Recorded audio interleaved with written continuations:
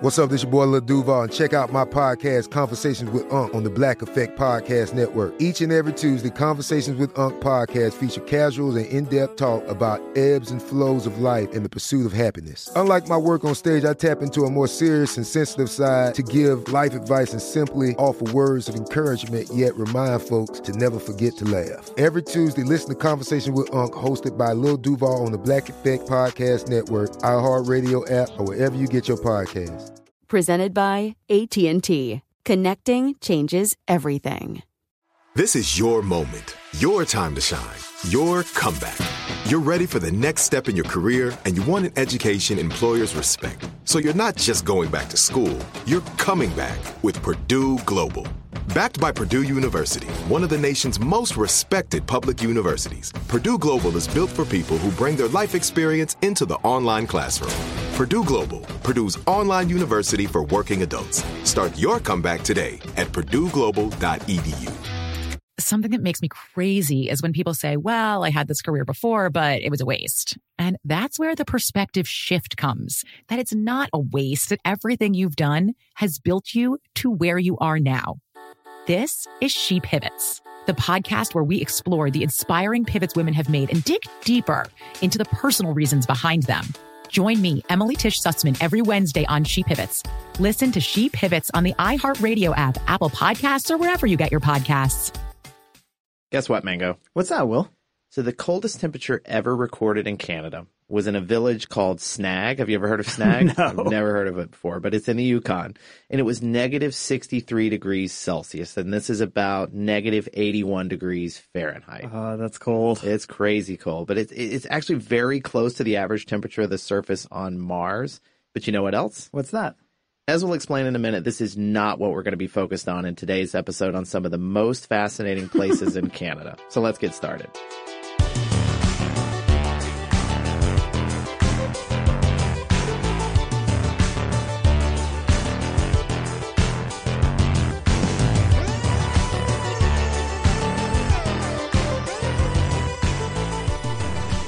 Hey there, podcast listeners. Welcome to Part-Time Genius. I'm Will Pearson, and as always, I'm joined by my good friend Mangesh Hattikudur.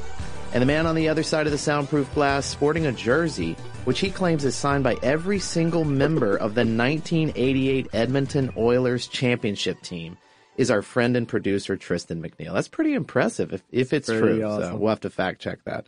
Now, this is a show we've been planning to do for a little while now because, a couple months back, we made a comment about the average temperature in Canada and how cold it is there.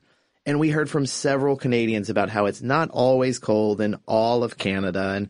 And, obviously it's a very big place. And frankly, we'd missed an opportunity to share some good facts about Canada. Now, we don't like to stereotype. At least I don't. You don't like to stereotype. No, do you? I'm not a big stereotyper. Me either. But I have to say one thing about all these messages from the Canadians. They were some of the most polite letters of criticism I have ever read. It's true. And not one, but two of the letters included invitations to come visit Canada so we could experience it for ourselves. But again, we're not going to stereotype here. I'm sure there's some real jerks in Canada, just not any of them who wrote to us. So in our replies, we promised we would show Canada some love. And so that's what we're doing in today's episode. And do you want to tell them the exciting news? Yeah, I guess we should. So this is just the first in a 65-part series about Canada. Now, we're not quite sure when the next 64 parts will be, but we're pretty excited about it. So for today, we obviously won't be able to cover every fascinating thing about Canada, but we decided to each pick a few categories. And I know there were a few strange and fascinating places you wanted to talk about, and I, of course, claimed the animal category. But before we get to the various categories, I think we should probably start by acknowledging just how big a country Canada is and how diverse its landscape is. You want to give us a quick overview? Yeah, happy to. So there were definitely some surprises for me in our research, but just starting with the big facts, a couple of them that people may know, but just to make sure. So Canada is the second largest country in the world in terms of land area. The biggest, of course, is Russia. It has the longest coastline of any country in the world, and it's the largest country that borders only one other country. Now, it has more fresh water than any country with, get this, millions of lakes. That's right, millions of lakes. I had no idea. Yeah, and actually, I'm not even done putting their freshwater dominance in perspective. Are you sure they're not puddles? Maybe there's a little language barrier here. We might have to check on that, but still, I mean, even millions of puddles is kind of impressive. But yeah. But this actually does put it in perspective here. It says 1/5 of the world's freshwater is located in Canada, and those millions of lakes. Now we're talking maybe 2 to 3 million. That's more than all other countries' lakes combined. So how do we not know this? Again, now, we're not stereotyping, but if we were going to just like dabble a little bit in stereotyping, we might say it's because they're too polite to brag about it. Yeah, I mean, that's something I'd definitely be bragging about, but I would have thought if they were bragging about anything, it would be about trees. Yeah, and there's definitely a ton of those too. So Canada is home to 9% of the world's forest. And I'm not sure if you knew this, but that's almost 10%. Actually, wait, here is one source. This is from Reader's Digest Canadian edition that claims they do have 10% of the world's forest. And this is definitely the Canadian edition because they spell favorite with a U in it. And they might be a little bit biased, but I'm going with it. Well, I support that. And didn't I read that the huge percentage of that forest land is actually publicly owned? Yeah, that's right. And in fact, almost all of it. It's something like 95% of the forest land in Canada is owned by the government. And for that reason, it's often referred to as crown land, and that is belonging to the monarch. Now, at some point in our 65-part series, we'll talk about the relationship between the monarch and Canada. It's all kind of strange and confusing, but that's for another episode. But a decent number of these forests are part of national parks. And I'm going to go back to this Reader's Digest Canada article because it's the one place I've seen a Canadian do some serious bragging. And the guy that wrote his name is Daniel Reed. And he says, Canada's so big that even our parks are bigger than countries. Well, I feel like they need a marketing campaign with Canada's so big jokes. Oh man, this would be the best. Need a whole book of them. But so Reed points out that Nahanni National Park Reserve in the Northwest Territories is not only incredible because of its waterfalls, but it's actually so big. It's bigger than countries like Albania and Israel. And this is a single national park. And it's not even the biggest. There's another one, Wood Buffalo National Park in Alberta in the Northwest Territories. It's even bigger. In fact, it's bigger than Denmark and Switzerland. It's incredible. That is incredible. So do you have anything else to show just how big Canada is?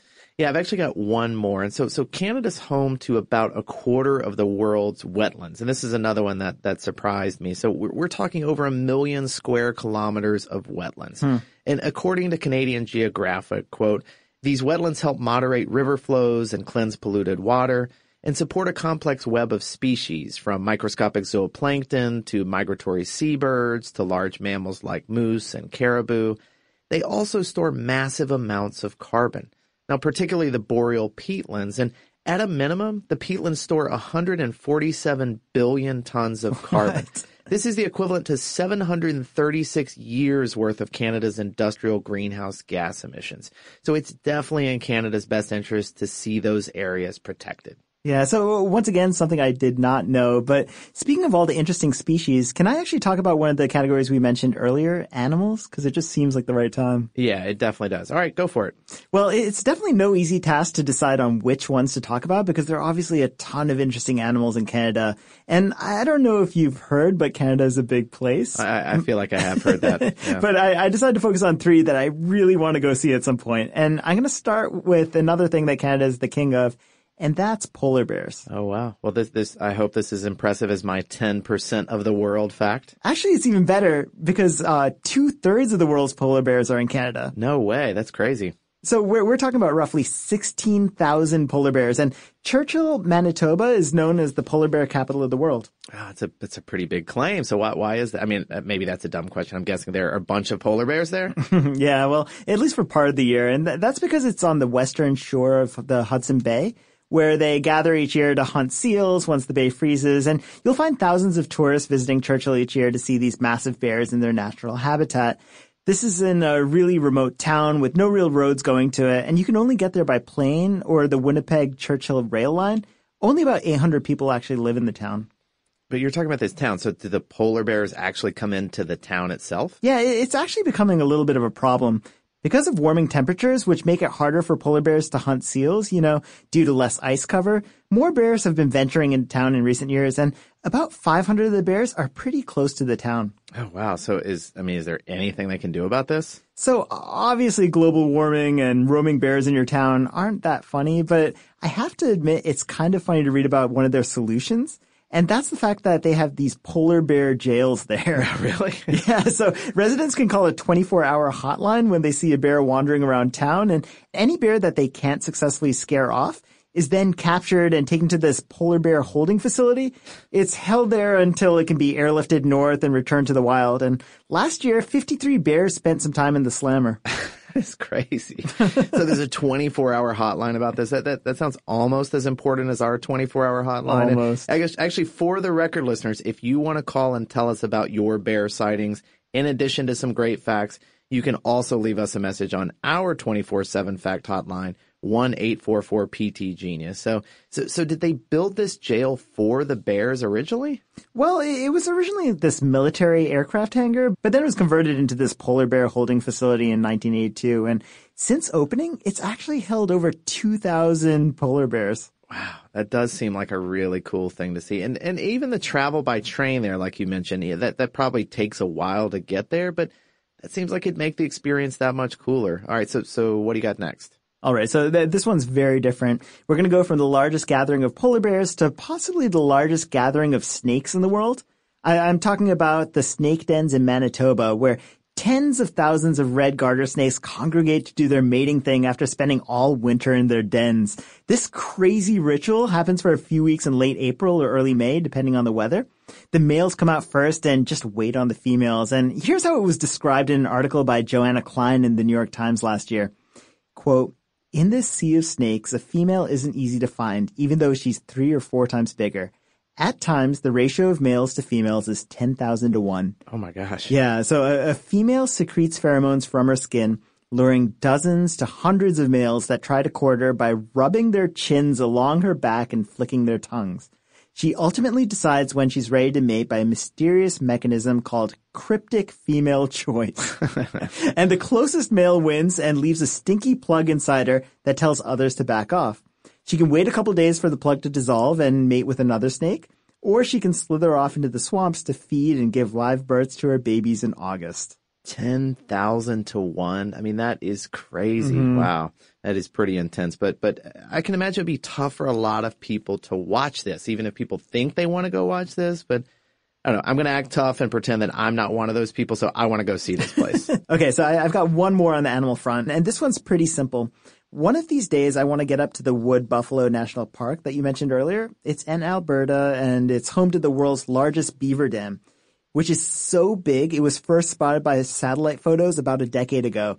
And it's over 850 meters long. Oh, that's huge. I do have to admit, all this metric system talk is making me a little bit dizzy, but I want to see this thing too. And these are some awesome animals, Mega. So you've talked about polar bears, snakes, and the beaver dam. I want to see all of these things. Now, I'm ready to jump in with my own list, but first let's take a quick break. This is it. Your moment. This is your time to make your comeback with Purdue Global. When you come back with a Purdue Global degree, you create opportunity for yourself, your family, and your future. It's a degree you can be proud of, a degree that employers will trust and respect. Purdue Global offers working adults like you over 175 flexible degree programs to meet your specific career goals. These include associate, bachelor's, master's, and doctoral degrees and certificates. Purdue Global degree programs range from nursing to business to communication and more. Whatever your interest, we have the degree that will move you forward. You have the knowledge, you have the experience. Now it's time to get credit for the work you've done and earn the recognition you deserve with Purdue Global, Purdue's online university for working adults. You know you're worth it. We do too. So don't wait another second to get the degree that will take your career to the next level. Start your comeback today at purdueglobal.edu. A new season of Bridgerton is here. And with it, a new season of Bridgerton, the official podcast. I'm your host, Gabrielle Collins, and this season, we are bringing fans even deeper into the ton. Colin Bridgerton has returned from his travels abroad. Is betrothal written in the stars for the eligible bachelor? Meanwhile, the ton is reverberating with speculation of who holds Lady Whistledown's pen. We're discussing it all.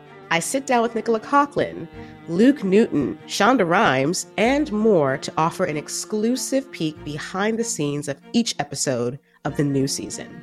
Watch season 3 of the Shondaland series on Netflix. Then, fall in love all over again by listening to Bridgerton, the official podcast, on the iHeartRadio app, Apple Podcasts, or wherever you get your podcasts. Subscribe to catch a new episode every Thursday. Hey, girlfriends, it's me, Carol Fisher. I'm so excited to tell you about the brand new series of The Girlfriends. In season 1, we told you about the murder of Gail Katz at the hands of my ex-boyfriend, Bob.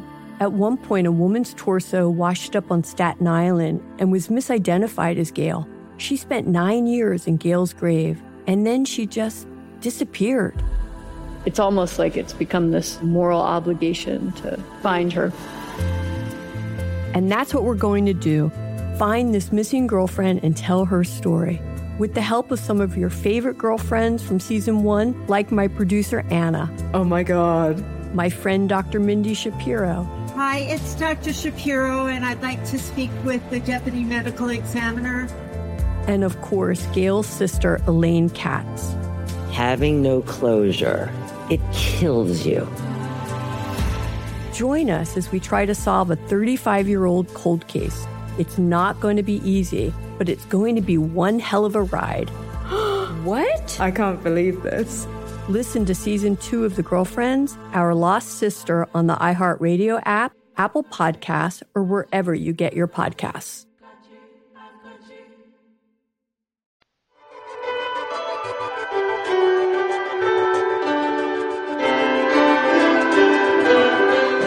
So, Mango, today we've got an incredibly special guest on the program, astronaut Chris Hadfield. Now, Chris has had so many incredible things on his resume that it's honestly kind of hard to know how to introduce him. He's taken 3 trips into space. He's the first Canadian to walk in space, first Canadian commander of the International Space Station. And if you've somehow missed his incredible YouTube videos from space, you definitely should pause this and go watch his TED Talk about going blind in space. And then everything else from there, because it's all so wonderful. But Chris, welcome to Part-Time Genius. It is my pleasure to be joining you two gents. Thanks very much. So we know you've had a ton of incredible adventures, including things like escorting Soviet bombers out of Canadian airspace and living in a research vessel in the bottom of the ocean. But as a kid growing up in Canada, knowing you wanted to get to space, how do you figure out that career roadmap to, get to space 3 times? Gosh, Mango, there was no roadmap at the time for a Canadian.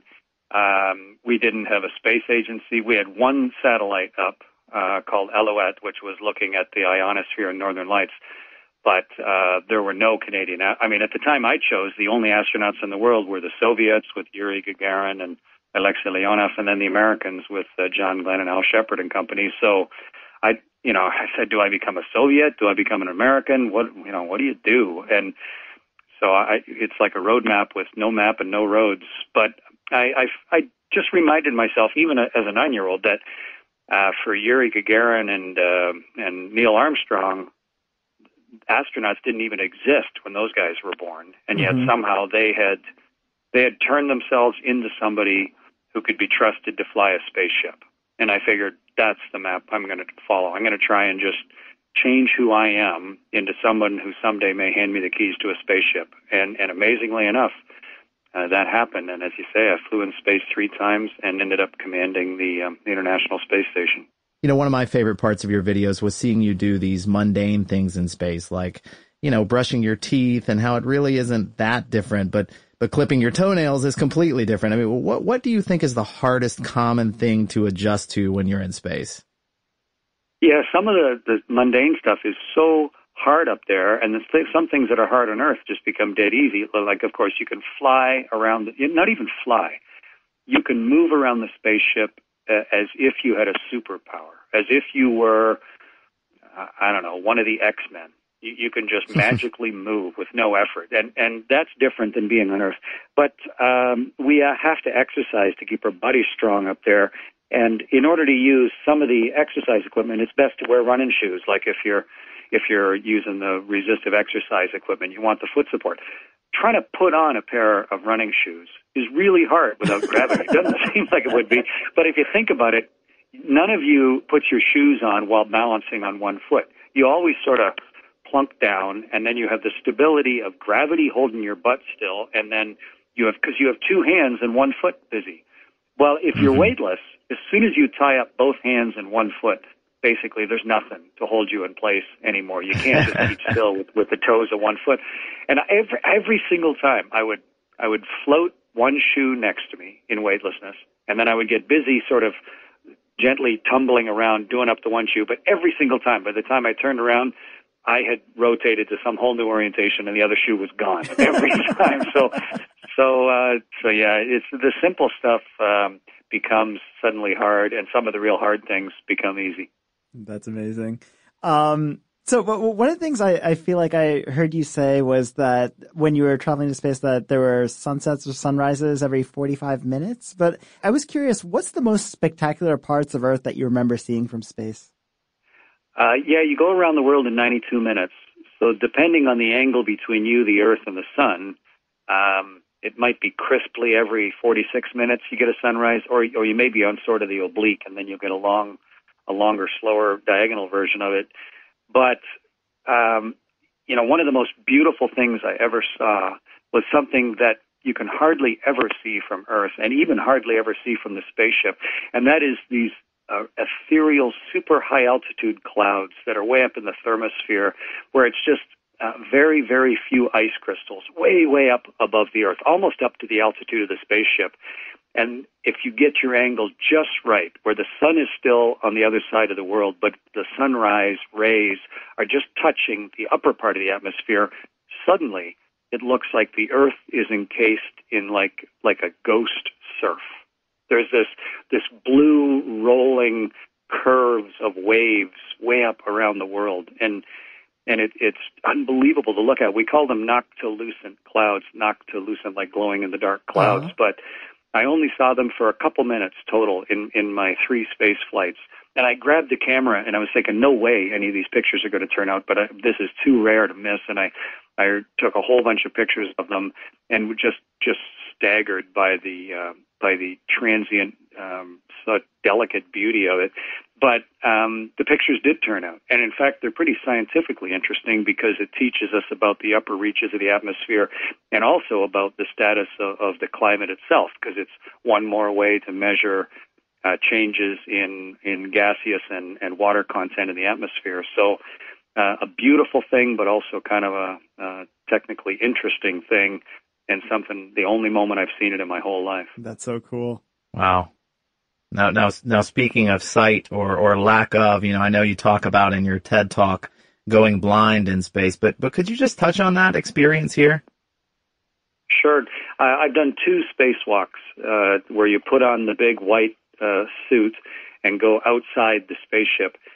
And we call it a suit, like a spacewalking suit or an outfit, but in truth, that spacesuit is really just a one-person spaceship, is what it is. It's a completely self-contained little spaceship. It even has a jetpack on it. It's got its own thruster system on it.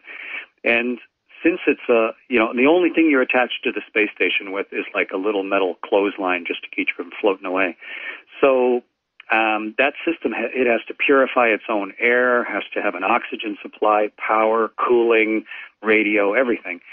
And mine had some contamination in it that we weren't expecting. And the way the contamination let itself be known was it got in my left eye.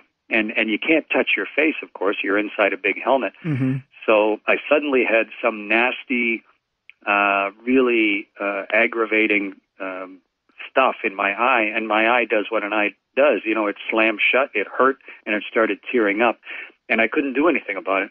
But because there's no gravity, the tears don't go anywhere. They don't fall. They don't drain down your face like they're supposed to. They just sit there as a ball of contaminated liquid getting slightly ever bigger on your eye.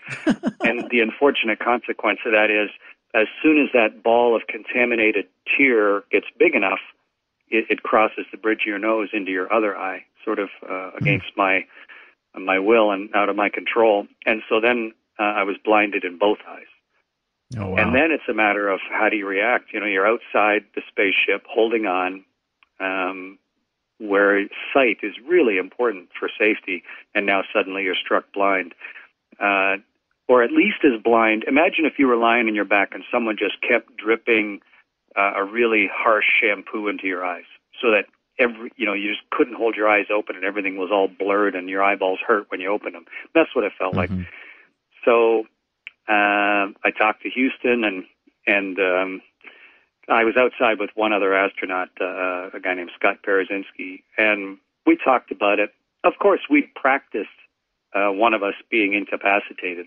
It's not like something that could never happen. We even have procedures for incapacitated crew rescue. So we don't want to do that because that means the whole spacewalk is stopped and you're not going to get all the work done, and there's going to be all sorts of people are going to be all excited about it. But fortunately, I'd worked in mission control for 25 shuttle flights. I knew everybody there. They trusted me. We talked about it. And I just opened the valve on the side of my suit, a little purge valve up by my left ear that allowed the contaminated atmosphere inside my suit to squirt out into space. And there's enough spare oxygen in a high-pressure tank down by my kidneys that it could feed the leak for a while. And by doing that, and by continuing to tear up and cry and have my tears evaporate, it diluted the contaminant enough so that eventually, sort of like when you rinse your eyes after they've been irritated by something, I could start to see again. And then I could get back to work and finish the whole spacewalk. But it was a pretty unusual half hour of my life to be blind during my first spacewalk. Yeah, I can imagine. More than a little terrifying. Wow, that's interesting. Did you have any profound realizations that you came away with from your travel to space, or any changes in your perspective? Well, profound is in the eye of the beholder, I guess. I think the 21 years that I served as an astronaut and worked and studied and supported other astronauts and took care of their families after the Columbia accident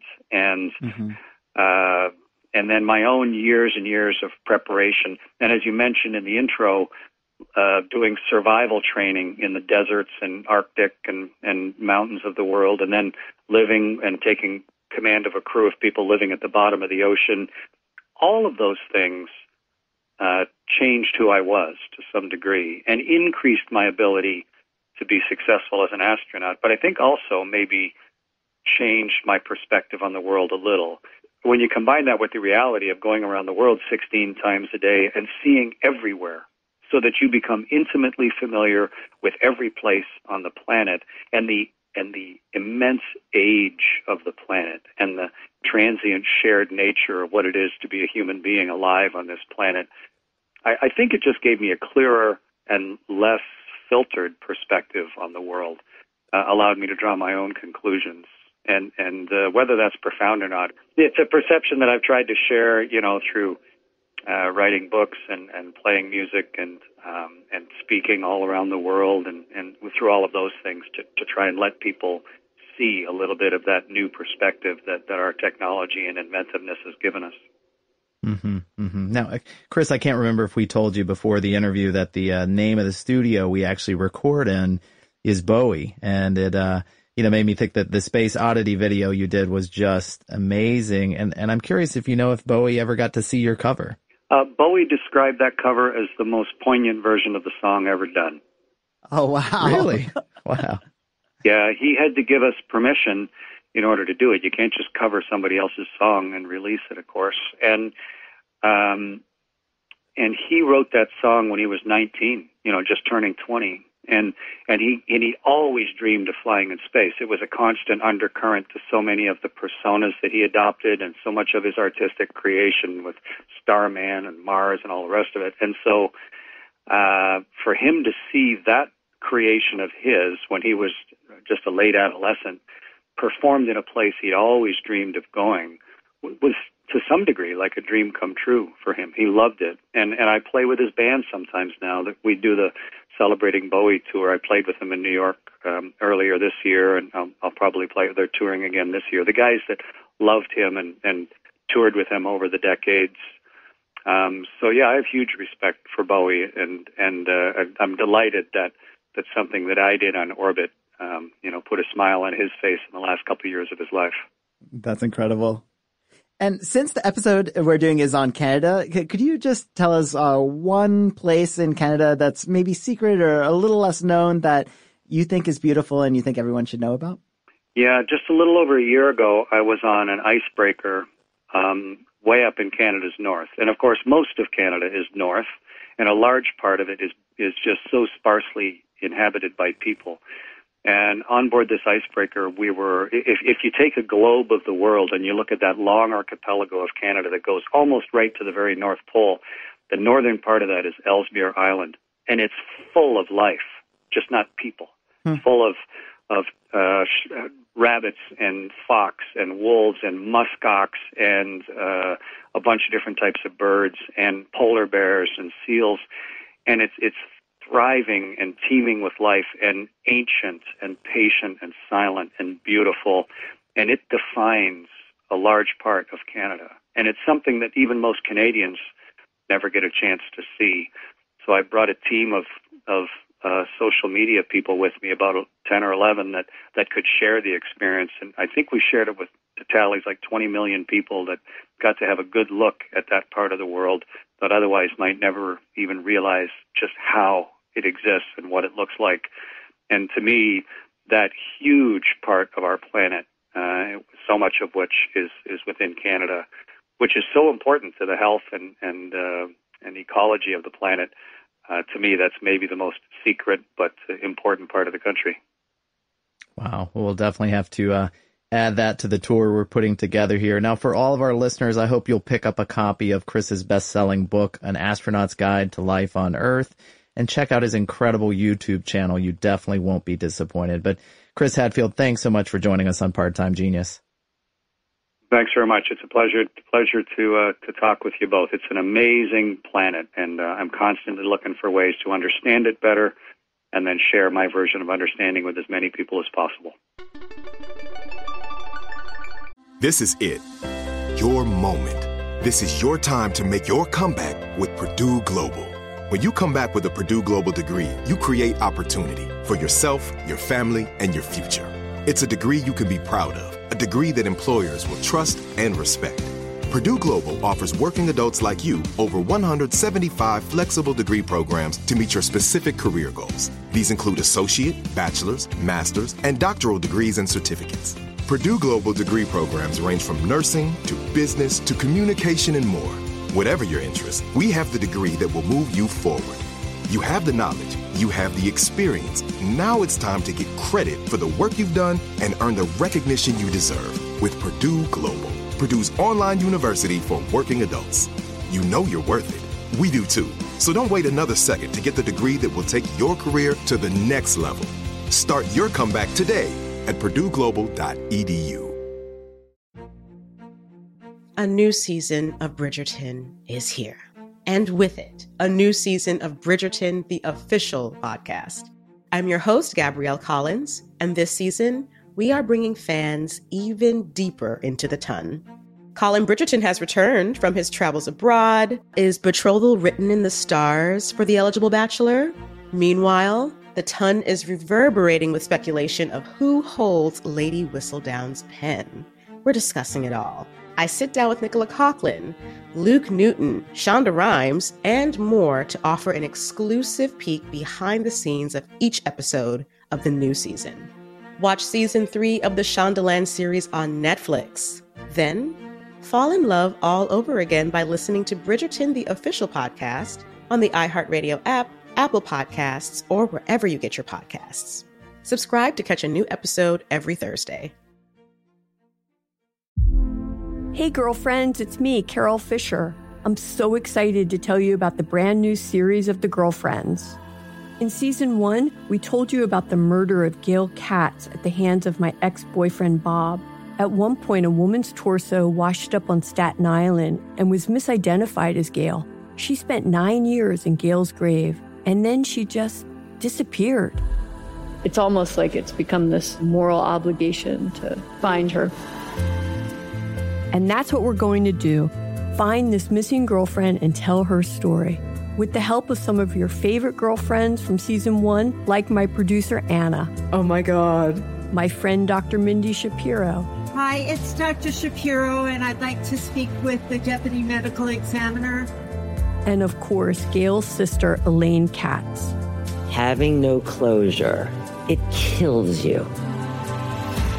Join us as we try to solve a 35-year-old cold case. It's not going to be easy, but it's going to be one hell of a ride. What? I can't believe this. Listen to Season 2 of The Girlfriends, Our Lost Sister on the iHeartRadio app, Apple Podcasts, or wherever you get your podcasts.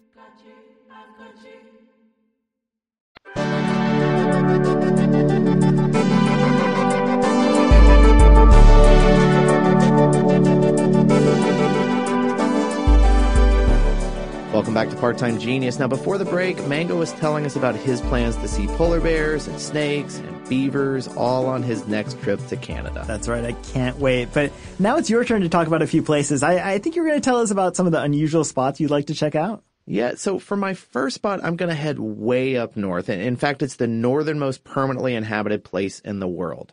It's a place called Alert, and it's a Canadian Forces station that opened a little more than 60 years ago, and only about 80 people live there now, though, as many as 300 or so lived there during the Cold War. So what exactly is it?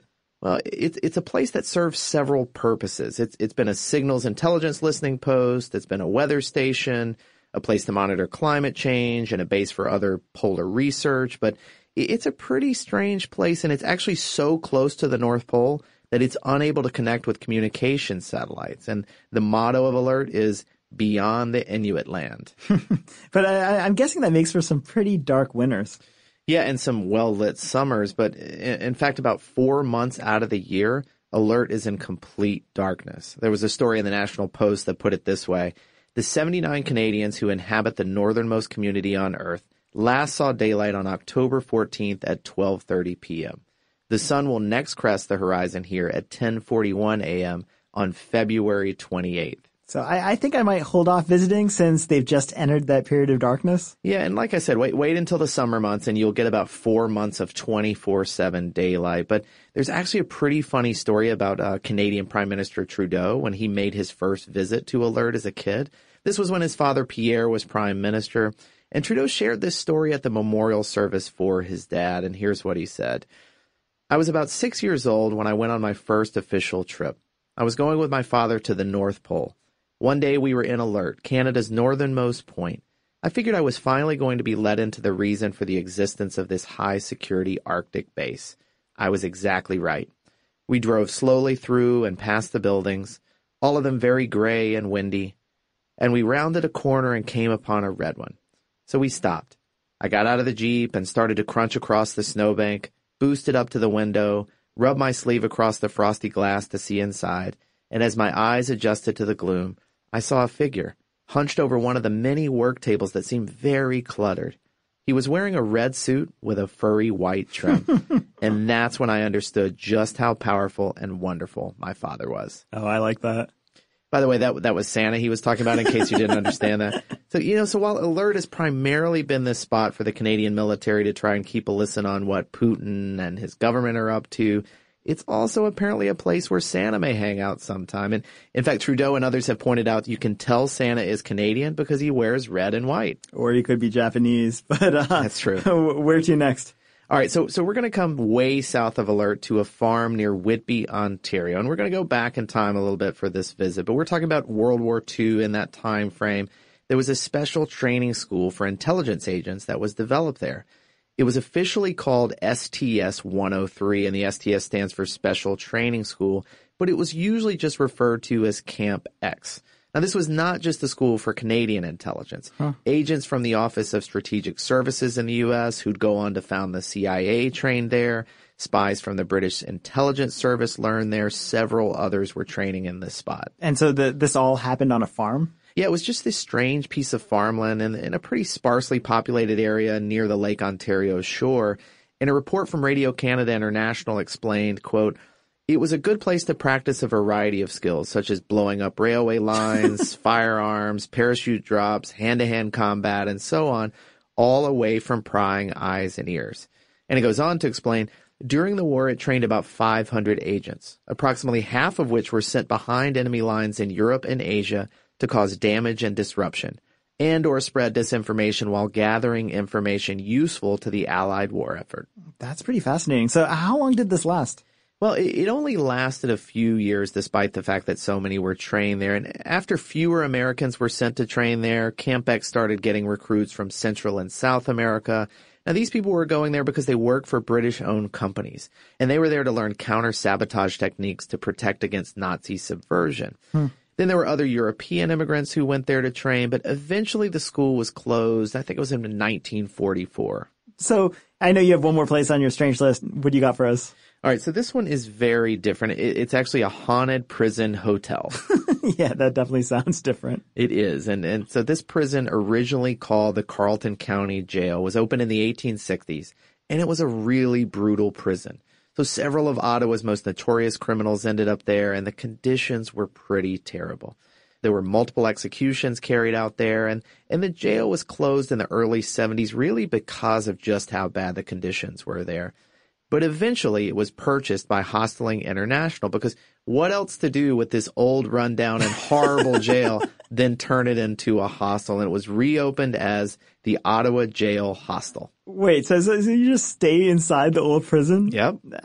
Actually, I'm pulling this up right now, and it's funny to go to the website and see "Welcome to the Ottawa Jail Hostel. Book your stay." Yeah, does it make you want to stay there? And the pictures look really creepy, but for a one-night experience, it would definitely be memorable at the very least. And you can take a ghost tour, go to the top floor where you can see where death row was, and all of this before you retire to your cell for the night.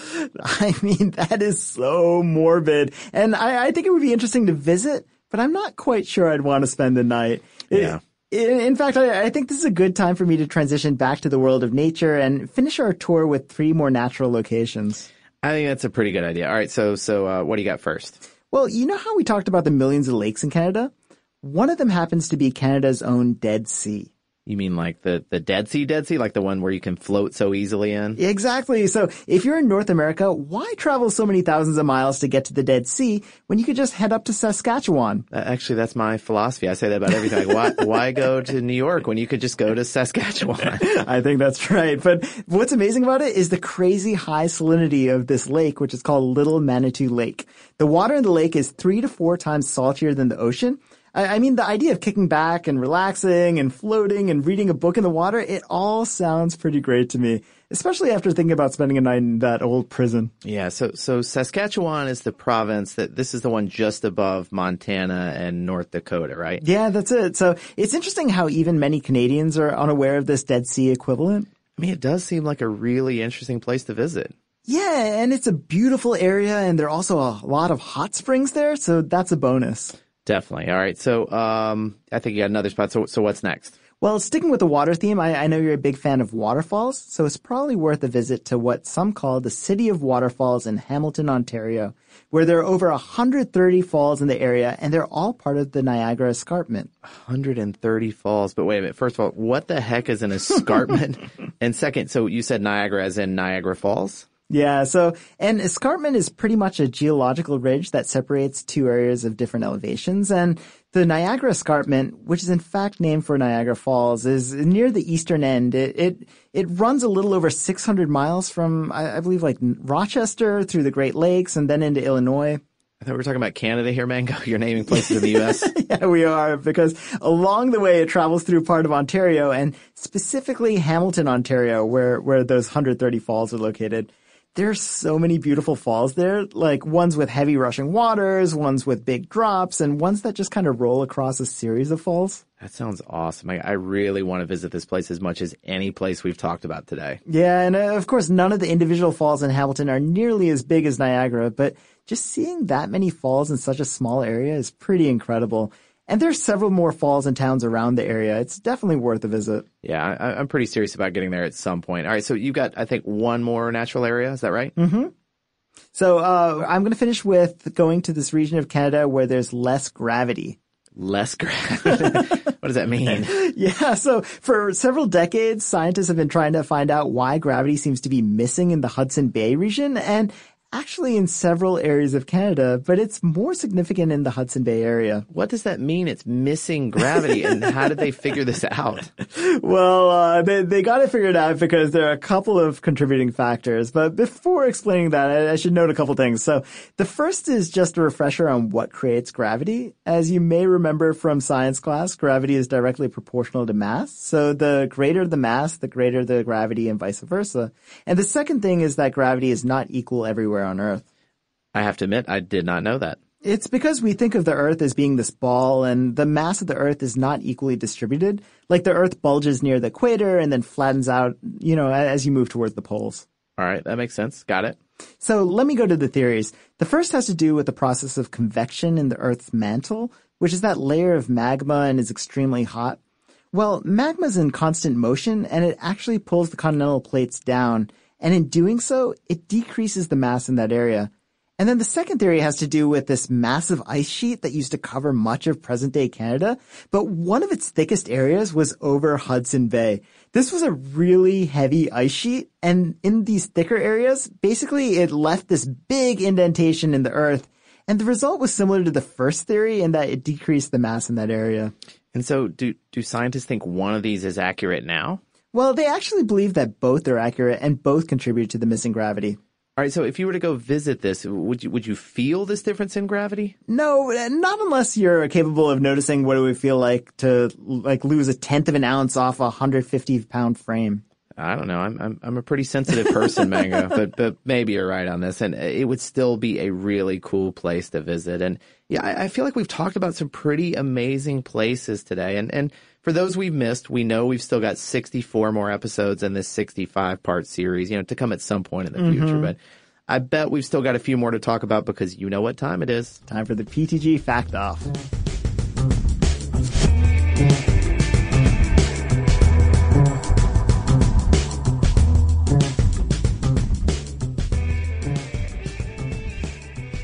All right, I'll kick us off. So did you know that Canada's home to the world's first UFO landing pad? What? In 1967, the town of St. Paul in Alberta built this landing pad, and Canada's national defense minister even showed up to cut the ribbon at the opening ceremony. I mean, it turns out it might have been a little bit more of a move to attract tourists as much as it was for Martians, but still pretty fun. I also feel like that's how welcoming Canadians are. Yeah, no kidding. So I've got a weird one too. Did you know what Canada's universal healthcare system and actor Kiefer Sutherland have in common? I don't, but I was actually just wondering that this morning. Well, Tommy Douglas, who was the premier of Saskatchewan, initiated the universal healthcare idea in a big way when his province set an example for the federal government. That's because he instituted public hospital insurance. But almost as big as this accomplishment, Douglas is also the grandfather of Kiefer Sutherland. Oh, wow. You really buried the lead there. That's an important fact. Okay. All right. So the red and white Canadian flag, this is the one with the big maple leaf on it. It was adopted in 1965, only 70 years after it was first suggested that Canada should have a national flag with a big maple leaf. So until the adoption in the 60s, Canada actually didn't have a national flag. That's crazy. So one of my favorite things to do when I travel is to try some of the favorite local drinks. But there is one drink that I cannot imagine trying. And this is in Dawson City's downtown hotel bar in Yukon. It's called the Sour Toe Cocktail, which is a glass of local bourbon with a mummified human toe dropped into it. Oh, gross. Yeah. Almost 70,000 people have had the drink. And all with this toe in it? Gross. But one customer almost ruined it for everyone. He actually swallowed the toe intentionally. Gross. But not to worry, they had another one ready to go. And apparently there's now a $2,500 fine for anyone who swallows the toe. Ah, who's capable of swallowing a toe? That is unbelievable. So all right, well, this is not that crazy of a fact, but actually I realized there was something that I forgot to mention earlier, and that's the fact that 90% of the Canadian population lives within 100 miles of the U.S. border. So as huge as the country is land-wise, there are so few people per square mile once you get beyond that 100 miles. So yeah, Canada may not be cold everywhere, but it is home to North America's only cold sauna. It's called Sparkling Hill, and it's this resort in British Columbia. It doesn't sound pleasant, but apparently flash freezing yourself is good for things like arthritis and muscle pain and several other ailments. And while you're inside, you spend 3 minutes in a room at negative 166 degrees Fahrenheit. Oh my gosh. But just a few more minutes of that, and the temperature could actually kill you. I mean, that doesn't sound like anything I'd want to try. And everything else we've talked about today, I think I would at least like to visit, but not this one. But I'm impressed you managed to bring the conversation back to freezing in Canada. So I think I'm going to give you this week's trophy. And remember, listeners, if there are facts you think we should know, email us at parttimegenius@howstuffworks.com or call us on our 24/7 fact hotline, 1-844-PT-GENIUS. We can't wait to hear from all our Canadian listeners. And just before we go, I just want to say a special thanks to Chris Hadfield. He's such a hero to us. And please go check out his new Rare Earth series on YouTube. Thanks so much.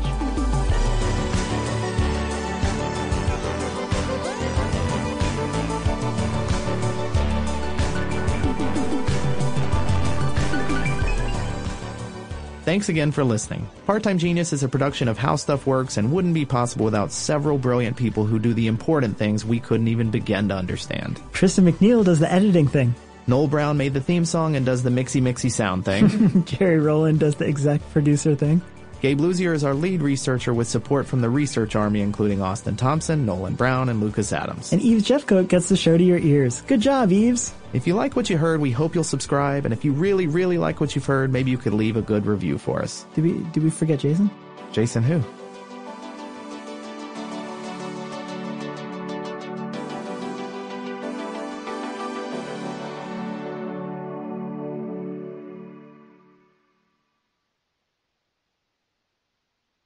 Something that makes me crazy is when people say, well, I had this career before, but it was a waste. And that's where the perspective shift comes, that it's not a waste, that everything you've done has built you to where you are now. This is She Pivots, the podcast where we explore the inspiring pivots women have made and dig deeper into the personal reasons behind them. Join me, Emily Tish Sussman, every Wednesday on She Pivots. Listen to She Pivots on the iHeartRadio app, Apple Podcasts, or wherever you get your podcasts.